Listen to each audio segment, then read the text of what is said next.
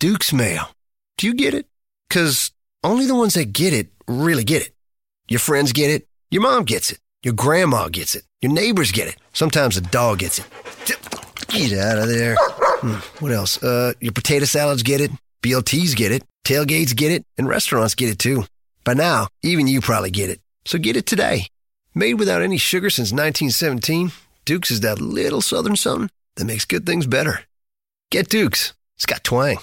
This episode of the Beer Guys Radio Show is brought to you by Crimin Associates, currently seeking a brewery tenant for their development in Dunwoody, Georgia. If you're considering opening a brewery in the Atlanta area, call Todd Simrau at 404-226-6526 for more information. We're joined this week by Bart Watson, Chief Economist at the Brewers Association, to talk about the state of the craft beer industry. With the explosive growth we've seen in the industry, many people are discussing the possibility of a craft beer bubble. We talk with Bart about the existence of the bubble and where there's still room for growth. He also shares some stats with us on the Great American Beer Festival, the attendees, the popular categories in the competition, and the medal winners. We discuss the excise tax cuts as well as the aluminum tariffs and how those are impacting breweries. We also take a look at brewer and consumer thoughts on the independent craft beer sale. Our industry is booming, but will that continue? Keep listening to see what the numbers tell us. We hope you enjoy.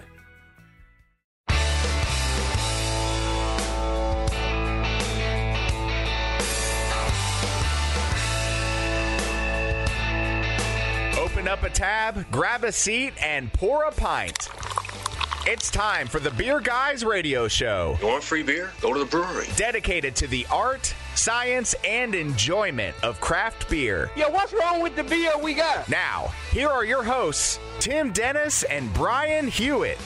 And welcome to the Beer Guys Radio Show. We are radio for the local craft beer movement. We're broadcasting from the Beer Guys Radio Studios at Ironmonger Brewing in Marietta, Georgia. I'm Tim Dennis. And I'm Brian Hewitt. This week we're talking about the state of craft beer and the industry with Bart Watson. Bart is the chief economist at the Brewers Association, where he pores over numbers all day long to see what's going on in the craft beer world. He enjoys sports, good food, and good beer. Ladies, he's not available. And Bart, we have here that you once were a world-class ultimate Frisbee player. Is that right? Yeah, ultimate Frisbee was a big part of my pre-beer life. Definitely something that I spent way too much time doing in grad school and dragged the dissertation out a little bit. Was it all for entertainment, or did you ever get sponsorships and play pro ultimate Frisbee? There's not much of pro ultimate Frisbee. There actually are a few pro leagues now, but you're not really making a living on it. But I did get paid to go around the world a few times, so it's opened up some cool opportunities for me. That's something. I know friends that have done other little sporty things. I can't think exactly what they were off the top of my head, but I know that they would mention getting sponsorships. I had a friend that was a casual bicyclist, I guess pretty serious bicyclist, but he got sponsored by Nike and some bike companies then. He got to take trips and that. And he's like, I didn't make a big living off of it, but I got to do some really cool stuff. Casually professional. Maybe I worded that wrong. He was a casual professional, as opposed to a professional. Very cavalier about the whole thing. Yes, absolutely. So Bart, GABF just completed out there in Denver. How did things go there? Things went great. It was the biggest GABF of all time, 62,000 people over the 3 days. It's always amazing to see it all, to see it, unfold, see the new quirks of the festival, see the new breweries who haven't been there. But it was another great year. It's truly the biggest and best beer festival in the world. I don't think I think everyone, or no, only 50% of us here tonight have been to it, but it's really something that if you don't get to go every year, you really have to do GABF at least once if you're a craft beer fan. It's an American beer fan's mecca. I think you got to make the pilgrimage at least once, Brian. I know. I keep hearing this. Well, you have to go eventually. Yes. One day I will go, Tim. One day. We really enjoyed watching the awards and some of the surprises there and that, but always a good time getting everything together on that. So, Brian, a busy week for us. Sure. As always there. We had something fun last weekend that we got to do that we'd pitched here. We did a sneak peek preview of our collaboration beer with Reformation Brewing, Struzu, which is a Berliner Weiss with strawberry and yuzu fruit. It was received very well by those that got to try it. We had a lot of fun up there checking it out. We're going to have a can release soon, so that was a lot of fun. We got to do some Oktoberfest, and Brian, something we always look forward to each year here at Five Seasons Brew Pub in Atlanta. They do a very nice Oktoberfest dinner and beer thing I'm going to go out on a limb and say it's my favorite Oktoberfest thing I do every year. I think I'd have to agree with you. Yeah. I definitely have to agree with you, but I also enjoy, Der Biergarten, going there, some good beer. They do a lot of nice Oktoberfest stuff in Atlanta. So they really do. Time. Yeah. But the Schweinhaxen, if I pronounce that correctly, that's quite nice. Yes. But good time there. Good time there, Brian. So what else did you get into this week? Well, I stopped over at the Monday Night Garage and ate some waffles, some chicken and waffles, some pulled pork and waffles, and drank some beer cocktails to go with it. Beer mosas, I guess you call them. Sure. Oddly, chicken and waffles you think would be the easy winner. They had a kind of a waffle pulled pork sandwich that I think was my favorite of the mine too. The thing. Yeah. And we swung by and hit a kombucha joint that's close by to Monday Night Garage, right there in the Lee and White area, just down the stretch. Big development here in Atlanta. Yeah, a lot of beverage, food, and drink stuff coming around over there. Some really good stuff there. There is. Yeah, yes. that kombucha was. I liked it more than I expected to, and I even tried some unusual. Some vegan cheese. Vegan cheese, yes. I like that stuff, and I did not expect to. I have not tried very many vegan products that are ripoffs of non-vegan things where they get even and the vegans will try and sell you on it. Like they'll have something that tastes like a bag of grass with walnuts, and they'll be like, that tastes just like beef. Yeah. And you're like, no, it doesn't. Have you ever had beef? How long have you been vegan? Because this is not beef. You've been vegan a long time, right? That's it's just like beef, Brian. But it was cheesy. I mean, there was a cheesiness to it. So, I don't have any problems with eating actual cheese, either medically or ethically, but I still wouldn't be upset if someone put that on the cheese board. I was intrigued by it because I'm always looking for a way to cut out some lactose in my diet because I play fast and loose with a lactose intolerance situation. So it was acceptable. Okay. There's some additional fibrous structure going on with it that's not in your typical cheese, but I'll allow it. Acceptable. Okay. Yeah. And one more thing that we did this week, Brian, we met with a group of very passionate and dedicated homebrewers. There are some problems with Georgia's homebrewing laws. Things keep getting better little by little, but things still need to change. So we got together with Nancy Palmer, executive director of our Craft Brewers Guild, one of our state representatives, Brett Harrell, and we all discussed kind of where we stand now and where we need to go. Just get a good foundation to move forward from there and hopefully make some positive changes in Georgia's homebrewing law. Sure. Yeah. Well, Tim, I think it might be time for Truck and Tap's Beers of the Week. Crack open a cold one. It's the Truck and Tap Beer of the Week. Woo-hoo! Craft beer and food trucks in downtown Woodstock. Truckandtap.com. Well, Brian, we've got a great selection there. We've already got into a couple of them. So, and something we're doing a little different since our guest is not a brewer this week. We've just got a hodgepodge. We've just gone all over the place with what we've got. So we've got one that Smalls brought us from one of her travels, a Jackie O's. Oh my gosh. What's that word? I think it's Chomolungma. Chomolungma? Yeah, it has something to do with, I think the brewer's brother ascending to the summit of Mount Everest. Okay. And it was kind of celebrating that. It's a brown ale. But it's a tasty brown ale it is that nice. we're enjoying. Really we have a little Dragon's Milk Reserve that Brian brought in that is a banana coconut. And Brian, you got an interesting flavor note in this, right? Yeah, so that tastes like bananas. Also the buttered popcorn jelly beans, Jelly Bellies. So those two together. So there's a little bit of a fakeness to it. I'm not saying I hate it. It's strikes me as unusual. Yeah, when you get a jelly bean note in your beer, that always throws you off. And then we've actually got some here from our good friends at Ironmonger. They have tweaked several of their recipes. They have a new brewmaster here. So we got into their Anvil and Steam Breather, some of their IPAs, Damascus that they have tweaked. And they're good, improved, juicier. Yeah. Nice West Coast style, Northeast. So some good stuff there. Definitely. So, Brian, what's happening this week in the news? What's in the news? The beer guys have the scoop. Extra, extra, read all about it. Time for headlines. All right, so Brewbound's got the hot news this week. They were talking all about Craft Brew Alliance and their full acquisition of 3 of their partner craft breweries. Those breweries are Massachusetts Cisco Brewers, North Carolina's Appalachian Mountain Brewery, and Miami's Wynwood Brewing. So the total cost of the 3 separate purchases, and they are actually separate purchases, but announced at the same time, we don't know. But we do know that $23 million went to acquire Cisco alone, and the total of them will be less than $45 million. These breweries will account for 5% of CBA's total production volume for 2018. And as I said, these were already partner brewers with CBA, so CBA already had a stake, I believe, in all three of them ahead of time. Originally, the plan was not to acquire the breweries, but the, quote, lack of complete integration was holding the partners back. So it's interesting to note that Anheuser-Busch owns 31.4% of the Craft Brew Alliance. So at this point, it's safe to say that Craft Brew Alliance no longer is considered actual craft beer by the Brewers Association definition. But the ownership hierarchy makes it all a little confusing. Collectively, the CBA produces 8.5 million barrels per year, and that's 2.5 million over the craft cutoff. So by both standards, they're outside of craft at this point. So I don't think that's they count. No longer count. You know, that's interesting that these kind of collectives that are coming up with these craft, they're like, we're not big beer. And I know there's a few of them out there, and they sell it, about, hey, these guys still get to be independent in that. But wondering how big they have to get before they just become big beer, right along with it. Yeah, I'm really not sure about that. Yeah. It's kind of interesting. Until they bought out the entirety of the breweries, those partner breweries might have still been considered craft because it was in the 20% range. But now that they're fully owned, there's just no way. Okay. Well, you're listening to the Beer Guys Radio Show. We do need to take a break, but we'll be back very soon to talk with Bart Watson about beer stats.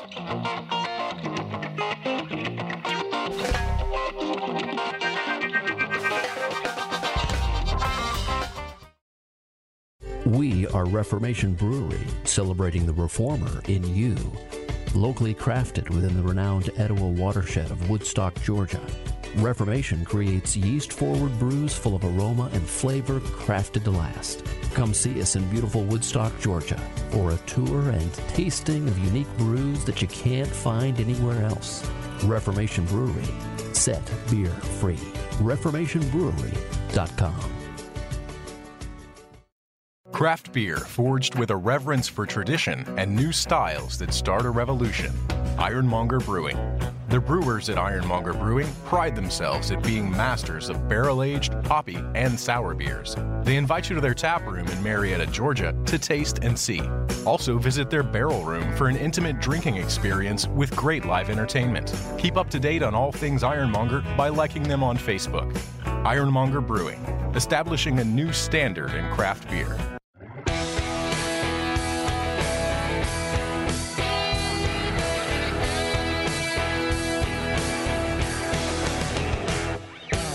The Beer Guys on Facebook, Twitter, and Instagram. Well, I'm sure I'd feel much worse if I weren't under such heavy sedation. Now, back to the Beer Guys Radio Show. Welcome back to the Beer Guys Radio Show. Remember to subscribe to our show on Apple Podcasts and make sure to leave us a review. We're broadcasting from the Beer Guys Radio Studios at Ironmonger Brewing, and we're talking the state of the craft beer industry with Bart Watson from the Brewers Association. Bart, thanks again. We do appreciate you joining us. Yeah, thanks for having me.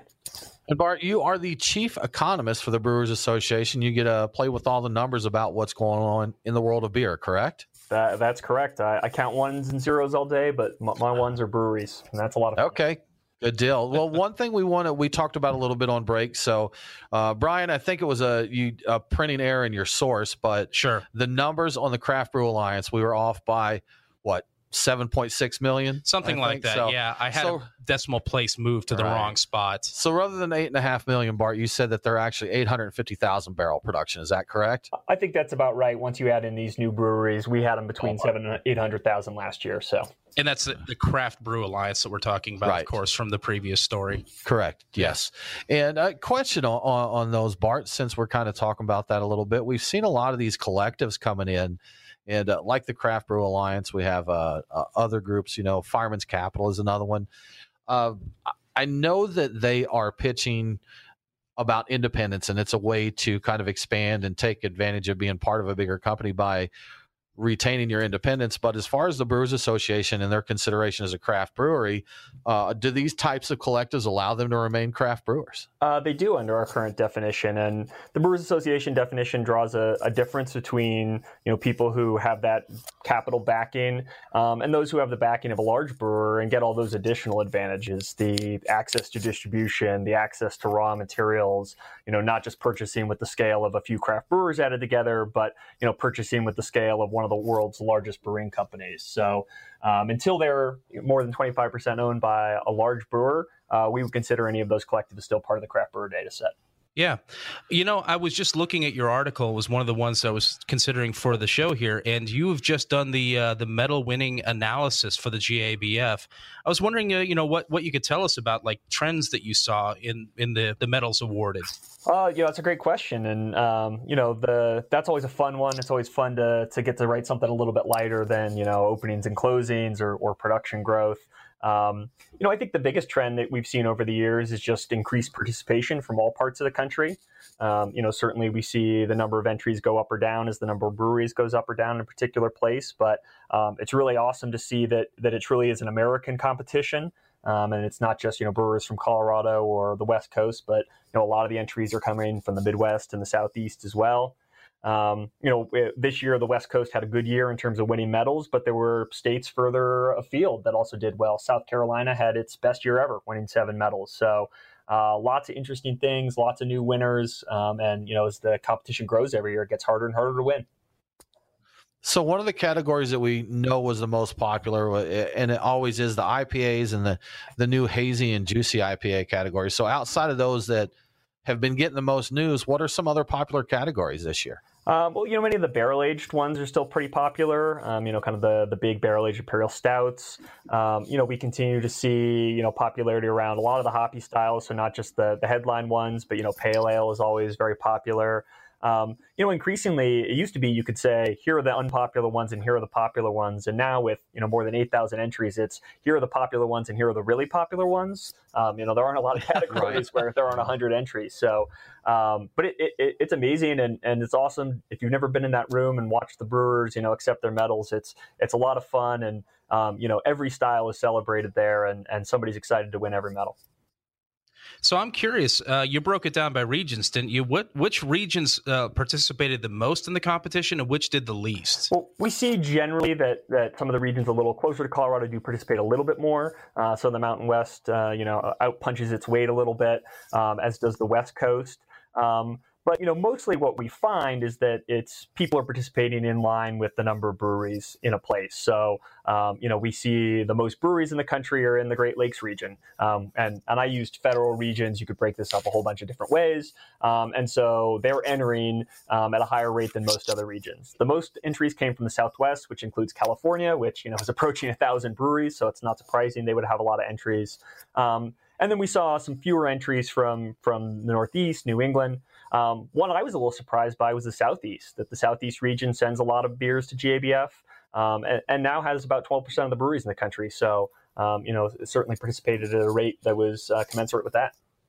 Now, Bart, something I was really looking forward to talking to you about this week, actually the one main topic. We've got a lot to discuss, but this was one that I really wanted to discuss with you, the craft beer bubble. So does the craft beer bubble exist? I don't think it does. And it's funny you asked this because I think this was the first question I got asked when I got this job 5 years ago when there were 2,000 breweries in the country. And, I said no. And I'm glad I was right. And that, there was room for 5,000 more and counting breweries. I think what people miss is that there's been a fundamental demand shift out there. And, we may not see every brewery that's out there succeed now, but that's part of a mature market. That's market competition. Nobody asks when a bar or restaurant closes if there's a restaurant bubble and we're just going to lose every restaurant that we have in the U.S. or, when that, new business down the street that, does something crazy, the arcade bar closes. Nobody asks about an arcade bar bubble. So I think people are just still a little bit uncertain, unconfident about this great new world of beer that we've reached. And that's one reason they asked that. But to me, it's built on consumer demand. It's not going anywhere. And we're still seeing growth in the market. Yeah, that's something you mentioned about places closing and people are like, oh, there's the bubble, Yeah. When it's nothing but openings. And to be honest, in a boom period, any business can ride a little while when you open up. Sure. It takes you a little while to run through, your capital there. But, we're starting to see some of those that got into the boom. We've had a few in Georgia here. I saw news today that a brewery in Columbus, Ohio, announced, hey, until further notice, we're closed. And when I shared that with my friend in Columbus, he said, oh, there it is. There's that, things are starting to collapse on that. The bubble's bursting. But that's when we're in a period like this and we are a few years in, 3 to 5 years into a pretty good boom period. we're going to see some closures, right, Bart? I think that's completely correct. And that, as we get more breweries and, even if a low percentage of them close, we're going to get more closures. That's just how it works. And, what I tell people when I talk about this to brewers is that the last 10 years were the unusual ones, a period where the industry grew double digits, where no one closed, where we had a tremendous number of openings. That's unusual. When you look at any other market, they would kill for that. And the one that we're into now, where there's slower growth, where closings and openings are coming back closer together, that's more normal what you see out in markets. So the last week, I was doing a news story about Lagunitas laying off about 12% of their staff, and the CEO compared that to the late 90s, saying the industry was in the same place as the late 90s. Do you think that's where we're at right now, or is it just a completely different situation here? I think it's a completely different situation. There may be some lessons you can learn about, tightening your belt and, getting more efficient and finding ways to grow in a tough market. But, in the late 90s, most of the country still didn't know what craft beer was. They didn't have a local brewer. They weren't connected to these brands. And we didn't have that same acceptance with distributors and retailers that we have now. So I think we're in fundamentally a different market now. We have thousands more breweries. The market share is much, much higher. So while I accept that we're going into a period that it's going to be competitive, that there are going to be more closures, I think there's a lot more reason for optimism now than there was in the late 90s, early 2000s. So you'd say there's like a better integration of craft beer now versus the 90s. It's part of the community now, whereas before it was just the kind of a special new fun sparkly toy, perhaps. Exactly. And in the late 90s, early 2000s, one of the things that caused the challenges for the craft brewing industry was that there were a lot of brewers getting in who were trying to make a quick buck, who, maybe weren't making the best beer. And often, because the market was still so small, that was the first beer that a beer lover had from a small and independent brewer. Today, if they have a beer that's maybe a little bit less than they expect quality-wise, somebody says, well, I can go back to one of my local brewers that I know is great. I can go back to, a Sierra Nevada. There's lots of great beer out there that people have tried. And so, one bad experience isn't going to have them, running into wine and spirits. Bart, we have plenty more to talk to you about, but we do need to take a quick break. You're listening to the Beer Guys Radio Show, and we'll be back with more beer stats right after this.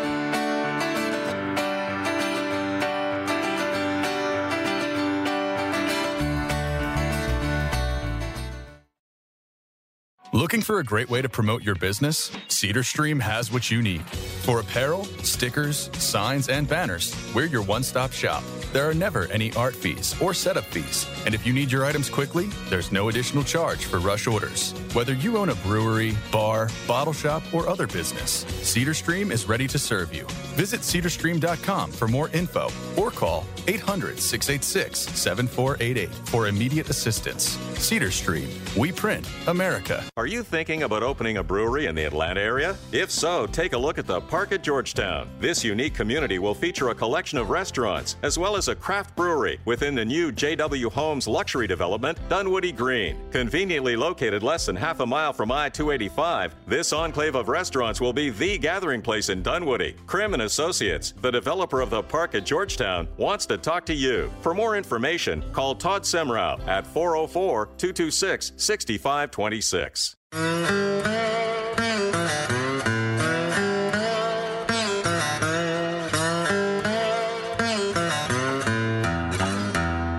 Follow the Beer Guys on Facebook, Twitter, and Instagram. Cannonball coming. Now, back to the Beer Guys Radio Show. Welcome back to the Beer Guys Radio Show. I want to give a quick shout out to one of our great radio affiliates, WRKQ, 1250 AM in Madisonville, Tennessee. Catch Beer Guys Radio on WRKQ every Saturday at noon Eastern. We're broadcasting from the Beer Guys Radio studios at Ironmonger Brewing, and we're talking with Bart Watson, Chief Economist at the Brewers Association. Bart, we would like to talk to you about brewery numbers and the growth that we're seeing here. So I think we're headed towards, if I heard correctly, 7,000 we're coming up on. Is that correct? That is correct. I think it's pretty highly likely we're going to hit 7,000 before the end of the year here. That's something. Looking at growth rates. What did 27 finish the year at? 2017, we're going to revise that number up when we do our 2018 numbers, but probably more like 6,400 operating all our parts. So when you take out the closings, then you're looking more like 6,200. And I think it's possible we're going to see 1,000 openings this year in the U.S. With a couple hundred closings. So that's going to put us a little bit above 7,000. I think I read a report about that saying that there were actually 9,000 open permits or something crazy like that. Is that right? That's right. We're getting close to 10,000. The latest quarterly number, I think it was up to about 9,800. And it really shows no signs of slowing. We're still seeing lots of interest in opening breweries. One of the things I like to remind people of is that the number of breweries is probably not the most important thing you should be looking at if you're thinking about the beer market, because the smallest 75% of the breweries in the country make about 0.5% of the beer. So you add up the smallest 75% of breweries, and they're 1 out of 200 beers that are made in the U.S. So is there room to grow? Not everywhere, but there are a lot of places. Well, that's I think we talked briefly in the past, Bart, about Georgia being a growth market because we were so behind the times with modernizing our laws. So you still have those areas that do have pockets where they can grow, like Georgia. We've seen big growth over the last few years, and I'm sure there's some other states playing catch up as well to all of that. So. Oh, sure. Yeah. Yeah, totally true. If Georgia had as many licenses as, a state like Vermont, and, Vermont's an outlier, so I'm cherry picking my examples a little bit, but, it would have 10 to 15 times as many breweries. And, even within states too, it's worth remembering that there's different places that are going to be able to support different things. Atlanta is basically a different state from parts of Georgia. So, is Georgia ever going to catch up to Oregon or Colorado? Maybe not, but can it take more breweries? Almost certainly yes. When looking at the numbers, like talking about the 9,000 or 10,000 that are in process open permits and that, does the Brewers Association look at like completion percentage of how many of these do you think we will actually see open, say, in the next couple of years? It's a great question, and it's actually a hard one to answer. We used to see that there was about a 2-year lag, so that permit number was actually a really good predictor of how many breweries we would get about 2 years later. So if you go back and you look at the permit numbers from 2 years ago, it's right about the brewery number that we are now. However, at the beginning of 2017, the TTB changed its rules, partly due to some things that we were pushing at the federal level. And so small brewers no longer have to put up that $50,000 bond they used to have to put up to get a brewer's permit. And so I do have a suspicion that we're seeing more brewers kick the tires, or potential brewers, I should say, of opening a brewery, because now it's free. You can do it. You go through that process. Obviously, you have to do some steps to convince the TTB that you're going to be a real brewery. But I think we may see a lower completion percentage in the next couple of years than we have in the past. That's an interesting thing. Yeah, you lower the barriers to entry, and then you're going to have a lot more entries, basically. Sure. And on the flip side of that, Brian, we talked about that in the past with Georgia and the number of breweries that we had. We had a small number of breweries, but for the most part, our breweries were quality breweries. Yeah, because the barrier to entry was pretty high. So someone who just wanted to kick the tires on opening a brewery or brew pub didn't do it because there was a pretty good investment to make that happen. So Indeed. See both sides of that, definitely. Well, I know one thing that's big to our brewers right now, Bart, is the changes in excise tax that started at the beginning of this year. So it was December last year. Congress passed the legislation that included the 2-year provision, what they called the Craft Beverage Modernization and Tax Reform Act. And I believe this extended to beer, wine, and spirits. Of course, we like to hear it about the beer world, but one of the big things that came out of that was lower excise tax for brewers. So can you tell us more about that? Sure. And that's something that the Brewers Association, we've been working on for years. Small brewers pay every tax that any business would pay. And in addition, they pay both federal and state excise tax. So since we work at the federal level, we worked on the federal excise tax. And for most brewers, their rates are now half of what they were in 2017. So they went down from $7 a barrel to $3.50 a barrel. Once you get a little bit bigger and you get above 60,000 barrels, then they've gone down less, from $18 a barrel to $16 a barrel. But, we think that that's real money that's going back into the pockets of brewers, and hopefully is allowing them to reinvest in their business, hire more people, or, simply offset the rising costs that a lot of breweries are seeing. And, without that money, we might see that closing number be even higher. So I'm glad you said reinvesting those funds. Do you have any insight into what is happening with those cost savings to the breweries? Do you have any data on what the breweries are doing with what they save on those excise taxes? We do, and that's certainly a big part of what we're using right now to go back and talk to lawmakers and show them what breweries in their district are doing. The number one thing they're doing is capital expenditures, that they're using it to buy more tanks and make more beer, to upgrade equipment. But taking that money, and when you're making it's only a couple bucks per barrel, but that adds up for breweries. Sure. They grow in size, and that allows them then to make that purchase, buy a filtration system, buy a centrifuge, do something to upgrade their brewery.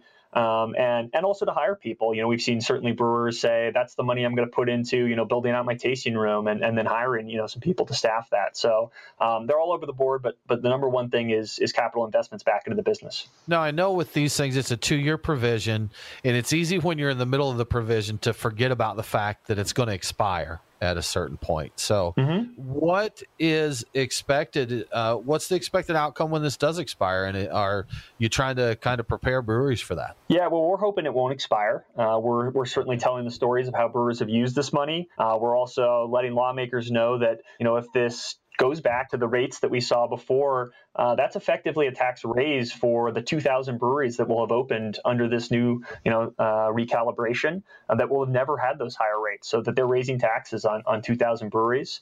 We'll certainly keep our members informed about what we see as the likelihood of passage, and, passing anything in Washington, particularly tax related, is not particularly easy at the moment.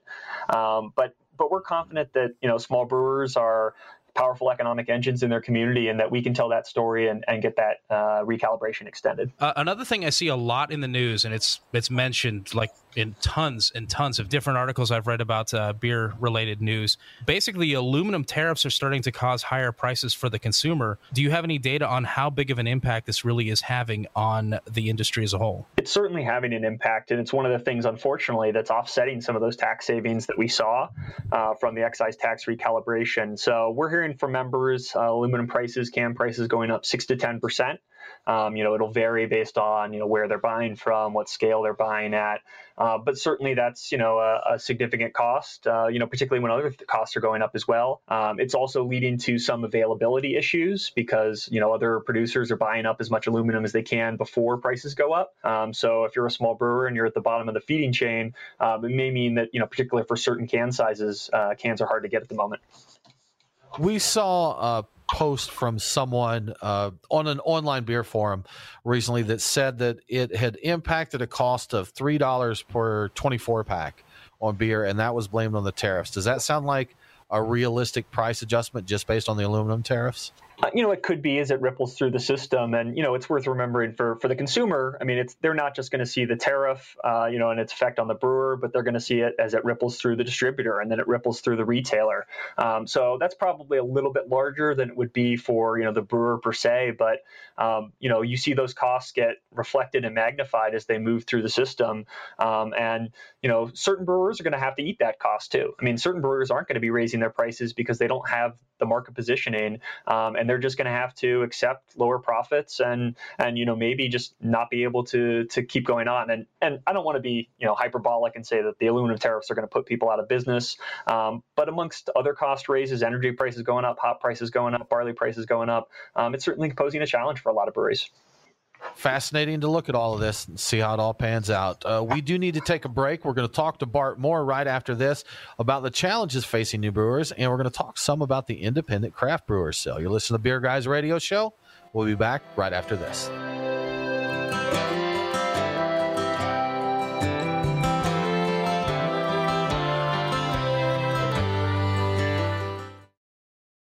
Craft beer forged with a reverence for tradition and new styles that start a revolution. Ironmonger Brewing. The brewers at Ironmonger Brewing pride themselves at being masters of barrel-aged, hoppy, and sour beers. They invite you to their tap room in Marietta, Georgia to taste and see. Also visit their barrel room for an intimate drinking experience with great live entertainment. Keep up to date on all things Ironmonger by liking them on Facebook. Ironmonger Brewing, establishing a new standard in craft beer. It's Brian and Tim, the beer guys. If you're like us, no lunch or dinner is complete without a pint or two of craft beer. Which is why Truck and Tap in downtown Woodstock and Alpharetta are always on our list. Tim, why do they call it Truck and Tap? Well, the tap part is easy, Brian. They've got 18 of them. As for the truck part, that's where it gets interesting. Truck and Tap features your favorite Atlanta area food trucks daily, so that way you're getting a different menu every day. Truck and Tap in downtown Woodstock, Alpharetta, and coming soon to Duluth in 2018. Truckandtap.com. Let them know that the beer guys sent you.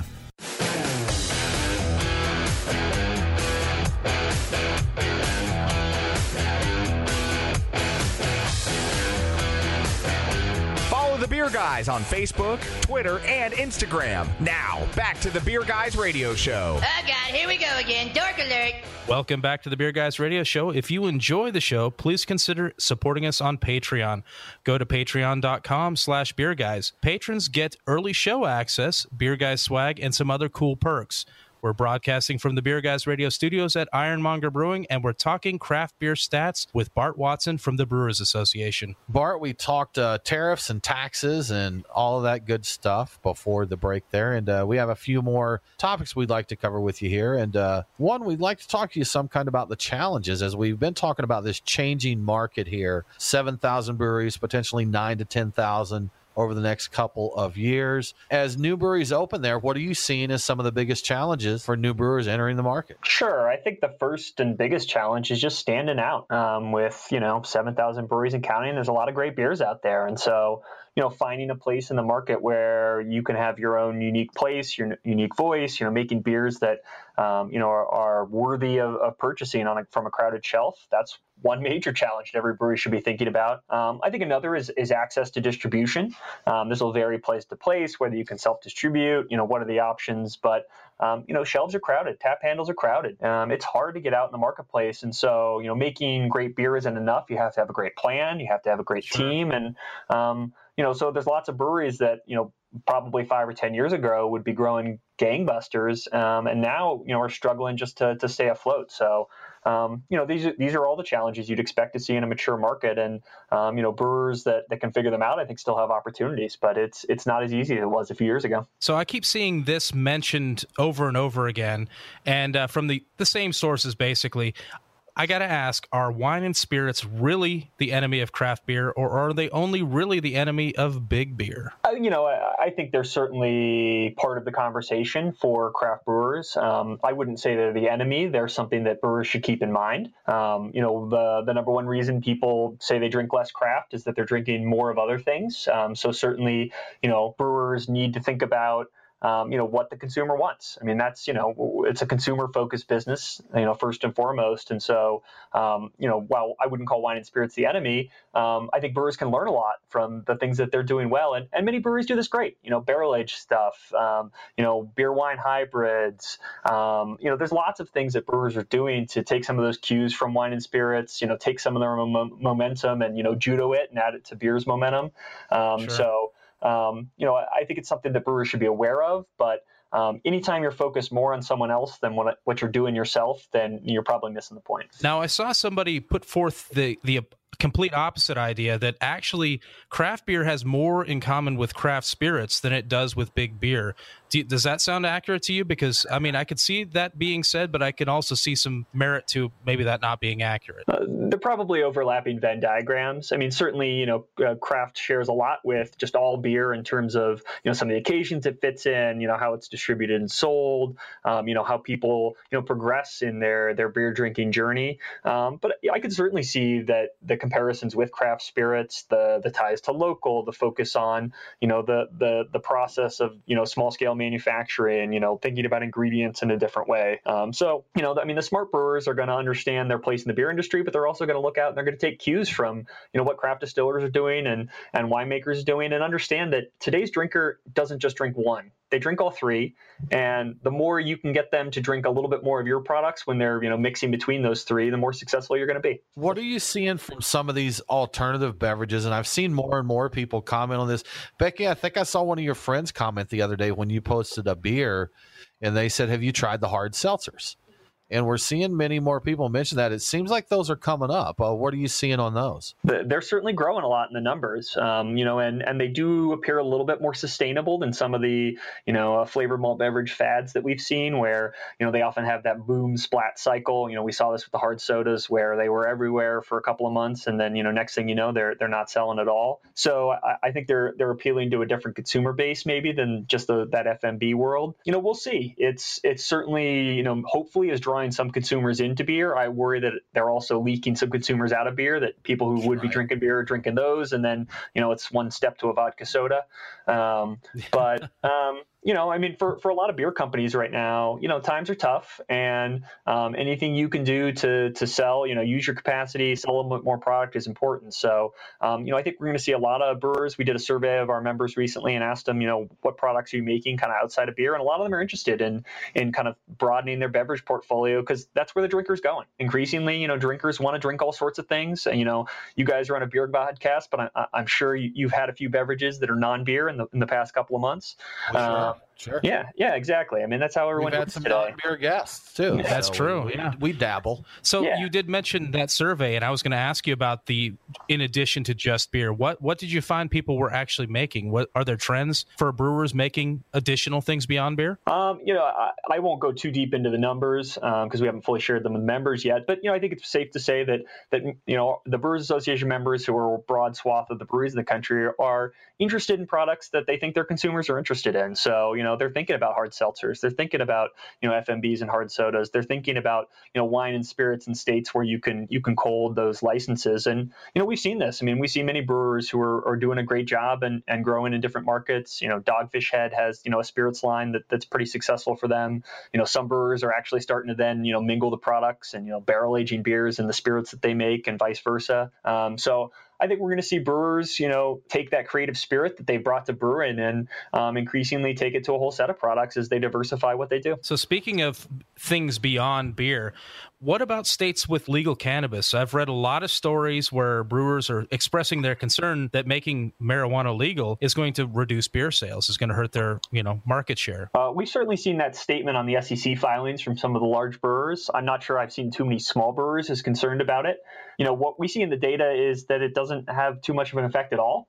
That's not to say that it won't in the long run. It's possible that in the long run we will see them as substitutes and people will, stop drinking beverage alcohol and move into cannabis. But so far, that's not what the data shows. Right now, if you look at it actually, and you break states into three groups: states where it's illegal, states where it's recreationally legal, and states where it's medicinally legal. The states where it's recreationally legal have the best beer trends, and the states where it's illegal have the worst beer trends. So it's pretty hard to build an argument about how, cannabis is pulling from beer sales when you have those numbers.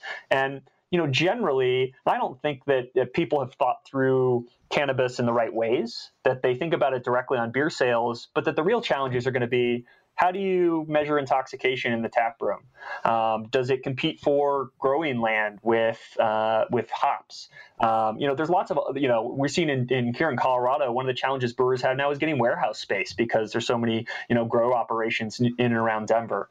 So the challenges for brewers may be real, but they won't necessarily be customers moving to cannabis and away from beer. It's interesting when you dive into that, you think on the surface, you wouldn't think about stuff like warehouse space. Yeah, you really wouldn't, but they're going to need the same resources. It's a related plant to hops, so it's going to have the same growing areas too, you would think. Well, Bart, we wanted to talk to you some about the independent seal and kind of the campaign there. We know that in June 2017, the Brewers Association launched the independent craft brewer seal that brewers could adopt and use on their packaging and other marketing to announce that they were independent. Why is this something that's important? Well, we think it's important, A, because it's important to the consumer. A majority of craft consumers tell us they factor small and independent into their purchase decision. And then B, because they don't really know. It's not everyone's job like me to keep track of who's independent and who's not.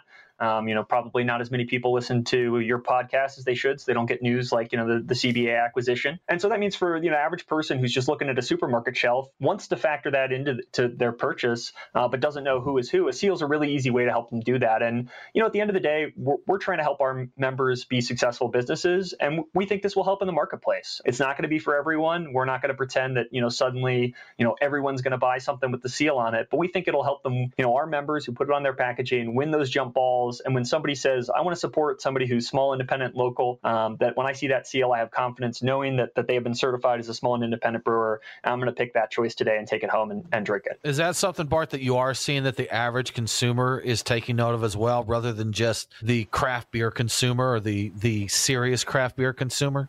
I think it's going to take time, and certainly we're expecting some of those serious craft beer consumers to have conversations with their friends and family.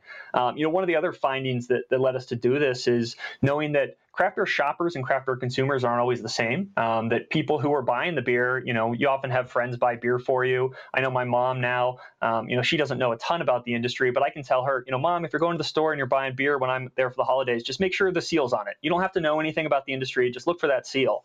So the hope is that the people who are passionate, care about this, will translate that information to other people, and we'll see it spread in the marketplace. Yeah, spread knowledge. Bart, we thank you for your time today. We always, a show like this goes by too fast. It really does go by a lot quicker than you can realize it is. But that about wraps it up for this episode of the Beer Guys Radio Show. Bart, thank you again for joining us and sharing information on craft beer statistics with us. Thanks for having me. It was a lot of fun. Absolutely. If you enjoy the show, please do subscribe to Beer Guys Radio on Apple Podcasts, Google Podcasts, Overcast, or your favorite podcasting app. And please do make sure to leave us a review. Thanks again for tuning in. Have a great week. And don't forget to drink local. Cheers.